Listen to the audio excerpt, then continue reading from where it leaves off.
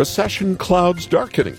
About 30,000 people will be affected by this storm. Amazon, Microsoft, two of the largest companies in the world, laying off another round of employees. Why are they getting rid of workers? That's the question.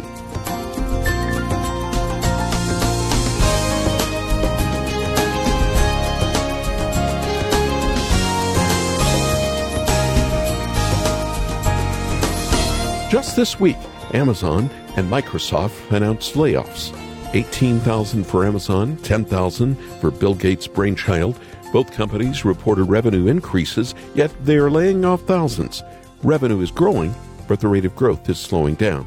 Still, it's hard to read about these cuts in light of Amazon's CEO earning $200 million and Microsoft's earning $55 million. But oh, how we need to be careful. Whether you're a CEO or a blue-collar worker, greed can be a ruinous god. But I'm thankful for the generosity we find in Jesus. He put his life on the line to save those who couldn't do it themselves. Rich or poor, we all can find our hope in him. Welcome to Haven Today. I'm Charles Morris, sharing with you the great story that's all about Jesus. And here on this Thursday, we're in a series called Jesus and the High Price of Eggs.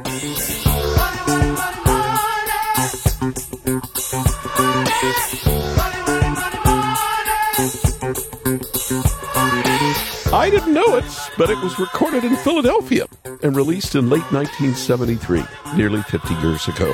The O'Jays, with their cautionary song called For the Love of Money. The lyrics from the song are quite interesting, talking about how money can be used for good, and it can also be used for bad. And so much of the song focuses on how money can be a root of evil. And that is a perfect setup for what we're going to talk about today. We often hear that money is the root of all evil. It's so often misquoted, even misunderstood. That's probably because it almost sounds like it's right. But is this what the Bible really says? Stay with me. We'll be joined again by Dr. Ben Witherington, a New Testament scholar, who will help us better understand this verse. And then we'll take some time to see what it has to say to us today. Recently, I was talking with a friend of mine. He's a banker in Texas, outside of Waco.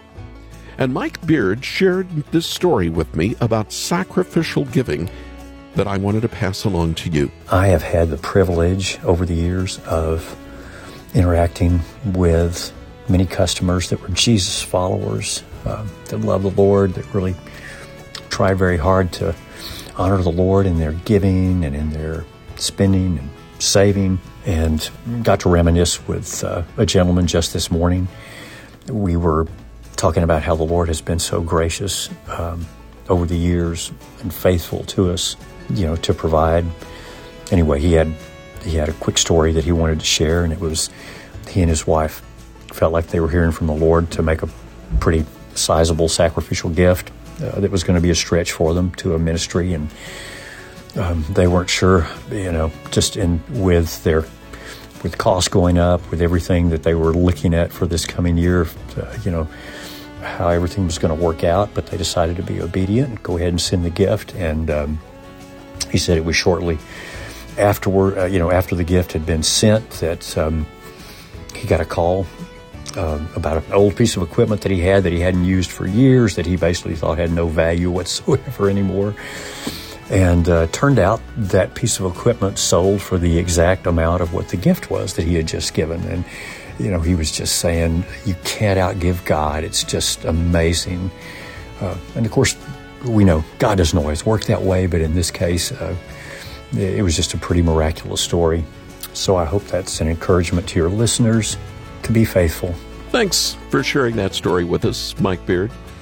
Mike is the chairman of a bank outside Waco, Texas, and his story reminds me of the inspiring, and I'll be honest, challenging words in Ben Witherington's Jesus and Money book. Ben talks about how the New Testament calls all of us to give sacrificially, beyond the 10% demanded in the Old Testament. And all of this reflects what Jesus spoke of. What we treasure in our hearts will be seen by our actions. If you'd like a better understanding on what Jesus taught us about money and how to use it for God's glory, then I can't recommend more highly Ben's book called Jesus and Money. I know it will help you to see that everything we have belongs to the Lord. Call us after the program, won't you, at 800-65-HAVEN, 800-65-HAVEN, or you can visit us online, read the sample chapter we put there, and then ask for your copy of Jesus and Money at haventoday.org. That's haventoday.org. And don't forget, if you're looking for a way to get more into God's Word this year, then I recommend Charles Spurgeon's morning and evening devotional. Ask about that when you call, or read more about it when you visit us online. And now let's open the program with Jeremy Camp and a song called Enough. You are my supply, my breath of life, still more awesome than I know. You are my reward, worth living for, still more awesome than I know. And all of you is more than enough for all of me, for every thirst and every need. You satisfy me with your love, and all I have in you is more than enough.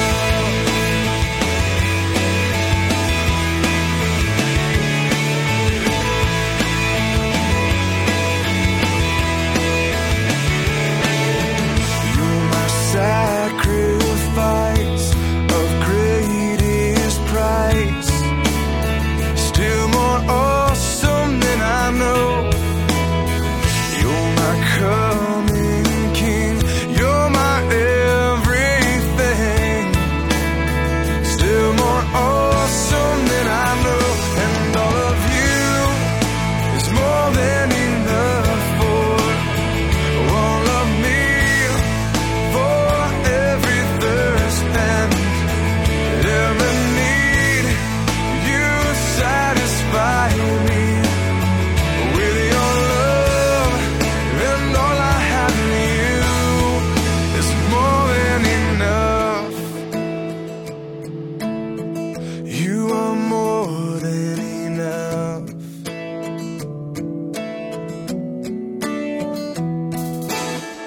More than all I want, more than all I need. You are more than enough for me, more than all I know, more than all I can see. You are more than enough for me, more than all I want, more than all I need. You are more than enough for me, more than all I know, more than all I can see. You are more than enough. All of you is more than enough for all of me, for every thirst and every need. You satisfy me with your love, and all I have in you. Oh yeah, and all I have in you, Jesus, and all I have in you is more than enough.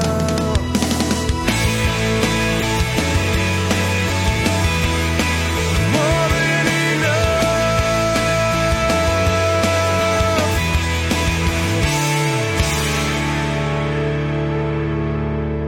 This is Haven Today. Jesus and the High Price of Eggs is our series this week from his Carried Me worship project, Jeremy Camp, opening the program with Enough. I'm Charles Morris. Well, we're thinking about a very misquoted and misused verse from the Bible today. Have you ever heard someone say, money is the root of all evil? When I was with Dr. Ben Witherington, I asked him to explain this text to us, and what did the Apostle Paul mean by it? Yeah, that's not what he says. What he says is the love of money. Yep. And it's not the root. The Greek is pretty clear. A root of all sorts of evil. Not the root. It's a root of all sorts of evil. So what he's talking about is the hard attitude towards money. He's specifically critiquing greed, of course. The love of he's critiquing Silas Marner. He's critiquing all the Midas, Croesus, as wealthy as Croesus. He's critiquing people who have let their hearts wander away from or have never been directed towards God. And somehow they think that their security is all based on how many material possessions they can obtain or how much money they can get. And that's a problem of the human heart. Because frankly, there is no everlasting security except in God. Money is no substitute for God. Money cannot fill up the God-shaped vacuum in your heart. And so when he says a love of money is a root of all kinds of evil, he ain't lying. He's telling the truth. Thank you, Ben Witherington. This is Haven Today, the program, Jesus and the High Price of Eggs. I'm Charles Morris. Ben is right. We can't have a series called Jesus and the High Price of Eggs and not turn to this passage in 1 Timothy 6. 1 Timothy 6, verse 2 through 5. A warning against false teachers who will tempt the church to follow after them. And the Apostle Paul has very strong words to say about them. He tells Timothy that these false teachers were people of corrupt mind who have been robbed of the truth and who think that godliness is a means to financial gain. And then he continues with one of the most important passages about money in all the New Testament. Godliness with contentment is great gain. For we brought nothing into the world, we take nothing out of the world, but if we have food and clothing, we will be content with that. Those who want to get rich fall into temptation and a trap, and into many foolish and harmful desires that plunge people into ruin and destruction. For the love of money is a root of all kinds of evil. Some people, eager for money, have wandered from the faith and pierced themselves with many griefs. But you, man of God, flee from all of this and pursue righteousness, godliness, faith, love, endurance, and gentleness. In those days, they often talked about certain kinds of sin that led to another kind of sin, like a root leads to a tree. That's what Paul had in mind when he called the love of money a root of evil. And we should realize a couple of things that Paul is not saying. First, he is not telling us that this is the root of all evil, just the root of all kinds of evil. There can be evil where there's no money or greed involved. And second, he isn't saying that money itself is the root of all kinds of evil. Money isn't good or bad on its own, but it's the love of money that leads to sin. The apostle is teaching us about the proper attitude towards money and wealth. And the false teachers were lacking in this area. Still are, I might say.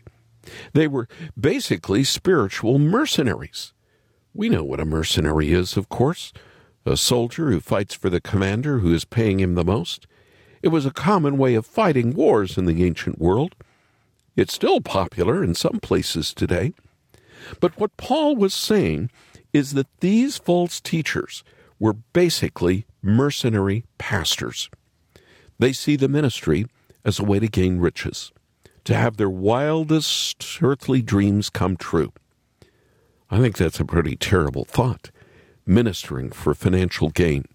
It's one of the easiest ways to tell that someone is a false teacher.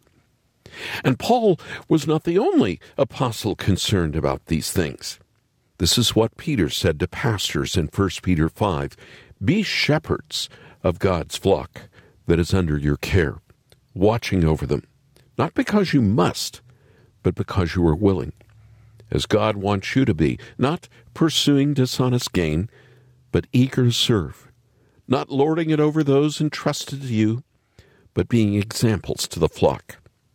That's what the New Testament teaches. Pastors, true pastors, are not mercenaries. They are servants. And why is that? Well, partly because that's what they've been called to be as pastors, but also because that's what they've been called to be as Christians. All of us it applies to. Paul reminded Timothy of this when he said, "We brought nothing into the world, we take nothing out of the world. But if we have food and clothing, we will be content with that." You've probably heard the old sermon illustration that you never see a hearse pulling a U-Haul trailer. Well, I have now seen a picture of just such a thing. So I guess that illustration is out. But the point is still true. You can't take it with you. And that should make a mature Christian step back and think. Jesus didn't live and die and rise again for us just so that we could be enslaved to one passion or another, whether money and riches or something different. That would just make us into slaves. As we heard yesterday from Christ's own words in Matthew, we cannot serve God and money. And Paul is after something similar here. The true, mature Christian is free from this slavery to greed. He or she has been given the ability to exercise self-control and to be content with the blessings God has given us. As my friend Ben Witherington says, independence from the desire for riches and possessions and luxury is based on the premise that we didn't bring anything with us when we came into the world, and we can't take anything with us when we leave this world. And as prices keep going up and economic uncertainty continues to rise in our world, this can be a great comfort to you if you're a believer in Christ. You don't really own any of the things you possess on this fallen planet. You didn't give them to yourself in the ultimate sense, and we can't take them with us when we leave. And because of that, we should not find our identity in our money or our possessions. That is a wrong attitude. It's really idolatry, in fact. We're putting money and financial security in the place of our God when we do that. And it leads us to sin against others, too. We end up loving money and even using people when the Lord designed it to be just the other way around. And you know, this isn't the only place in 1 Timothy where Paul addresses wealth and our attitude towards money. In chapter 2, he told us, "I want the women to dress modestly, with decency and propriety, adorning themselves not with elaborate hairstyles or gold or pearls or expensive clothes, but with good deeds, appropriate for women who profess to worship God." This was a real problem then. New Testament scholar James Hurley has this to say: women often wore their hair in enormously elaborate arrangements with braids and curls interwoven or piled high like towers and decorated with gems and or gold and or pearls. Quite a image, isn't it? And this is exactly what Paul had in mind. Dr. Hurley has looked at the evidence from the first century world and concluded that the way some women dressed and wore their hair was a way to show their wealth. Only well-to-do women could have had these hairstyles because they required more than one person to make it happen. You needed a hairdresser or a slave to help you. He tells them this is not the way Christians should go to church and worship God. We should not be distracting others by how nice our possessions are.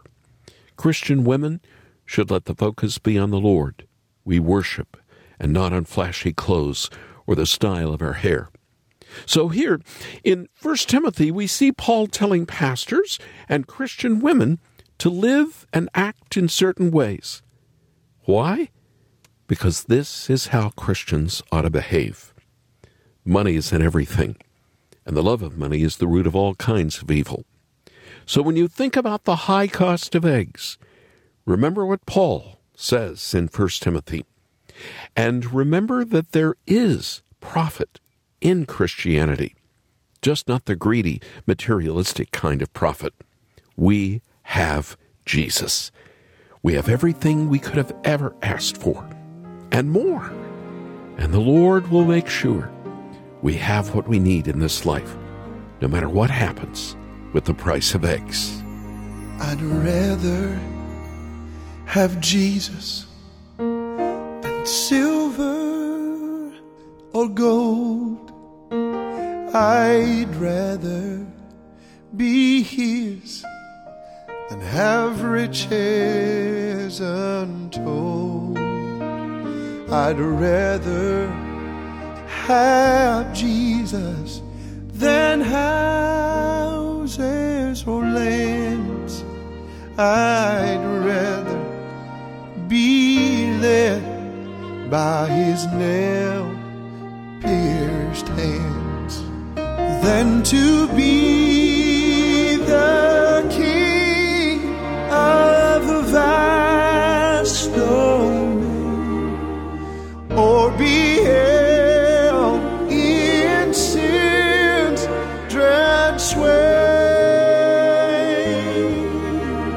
I'd rather have Jesus than anything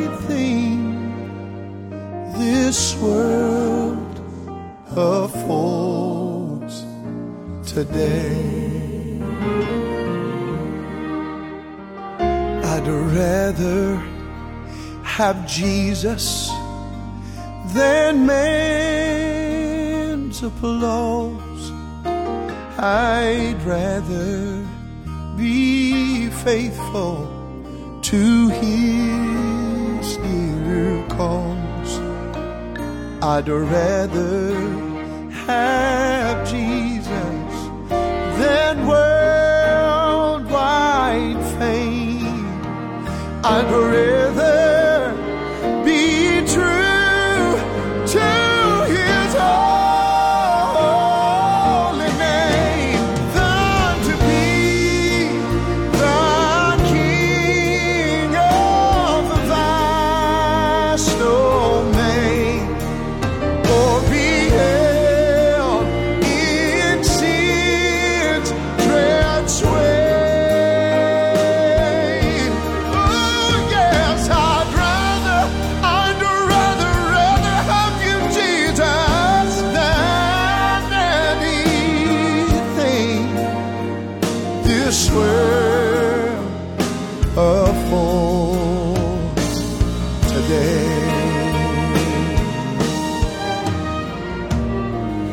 I'd rather have you, Jesus, than anything this world affords today.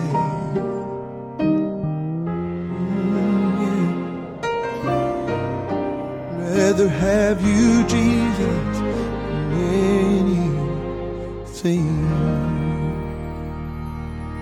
Jason Crabb, I'd rather have Jesus. I hope you could sing that song with me as Jason was leading us here on this Haven today.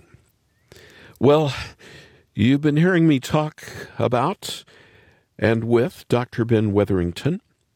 His book is called Jesus and Money, A Guide for Times of Financial Crisis. And I want to be upfront with you. I read this book when it first came out during the Great Recession back in 2008, 2009. And all these years later, I still think it's the best book I've read on the subject. Ben explores what Jesus had to say about money. He uses his New Testament scholar's mind to help you and me understand how we're called to use money. Some of it is challenging, but all of it will help you filter out the world's message that the only way to be happy is to have more money. I know this book will help you better understand what the Scriptures tell us about how to use money for God's glory. So I'd like you to have a copy of Ben's book, Jesus and Money, A Guide for Times of Financial Crisis. It's a rare as well as an eye-opening book on how we need to perceive money through the eyes of our Lord. Why don't you call us right now? Why don't you make a gift to the ministry? Maybe your first of the year, but ask for your copy of Jesus and Money. You just need to call 800-65-HAVEN. 800-65-HAVEN. Or there on our website, take a look at the sample chapter we've put up. You can make your gift there and ask for the book at haventoday.org. Our website address, once again, is haventoday.org. And one last thing. We still have Charles Spurgeon's Morning and Evening for your gift to the ministry. It's a great way to get rooted in God's Word every day. I'm Charles Morris. Thanks for joining me. Won't you come back again tomorrow? When again, together, we'll share the great story. It's all about Jesus here on Haven Today. Here for your encouragement and your walk with Jesus. I'm Charles Morris with Haven Ministries, inviting you to anchor your day in God's Word. There's no such thing as an atheist in a foxhole, as the saying goes. As our danger or threat goes up, our longing for help is right behind. But it's interesting that this saying capitalizes on such a different understanding of prayer. It treats prayer as a walkie-talkie in war. But when we turn to the Word, especially when we see how Jesus prayed in John 17, something becomes much clearer. Prayer is communion with God. Jesus begins his high priestly prayer with a single word, Father. Not general, not sir. He began like we should, Father. Imagine prayer as climbing up in the Father's lap, spending more time with him, receiving his love, being empowered by the Spirit to love others. Spend more time with Jesus with Anchor Devotional. Visit getanchor.com.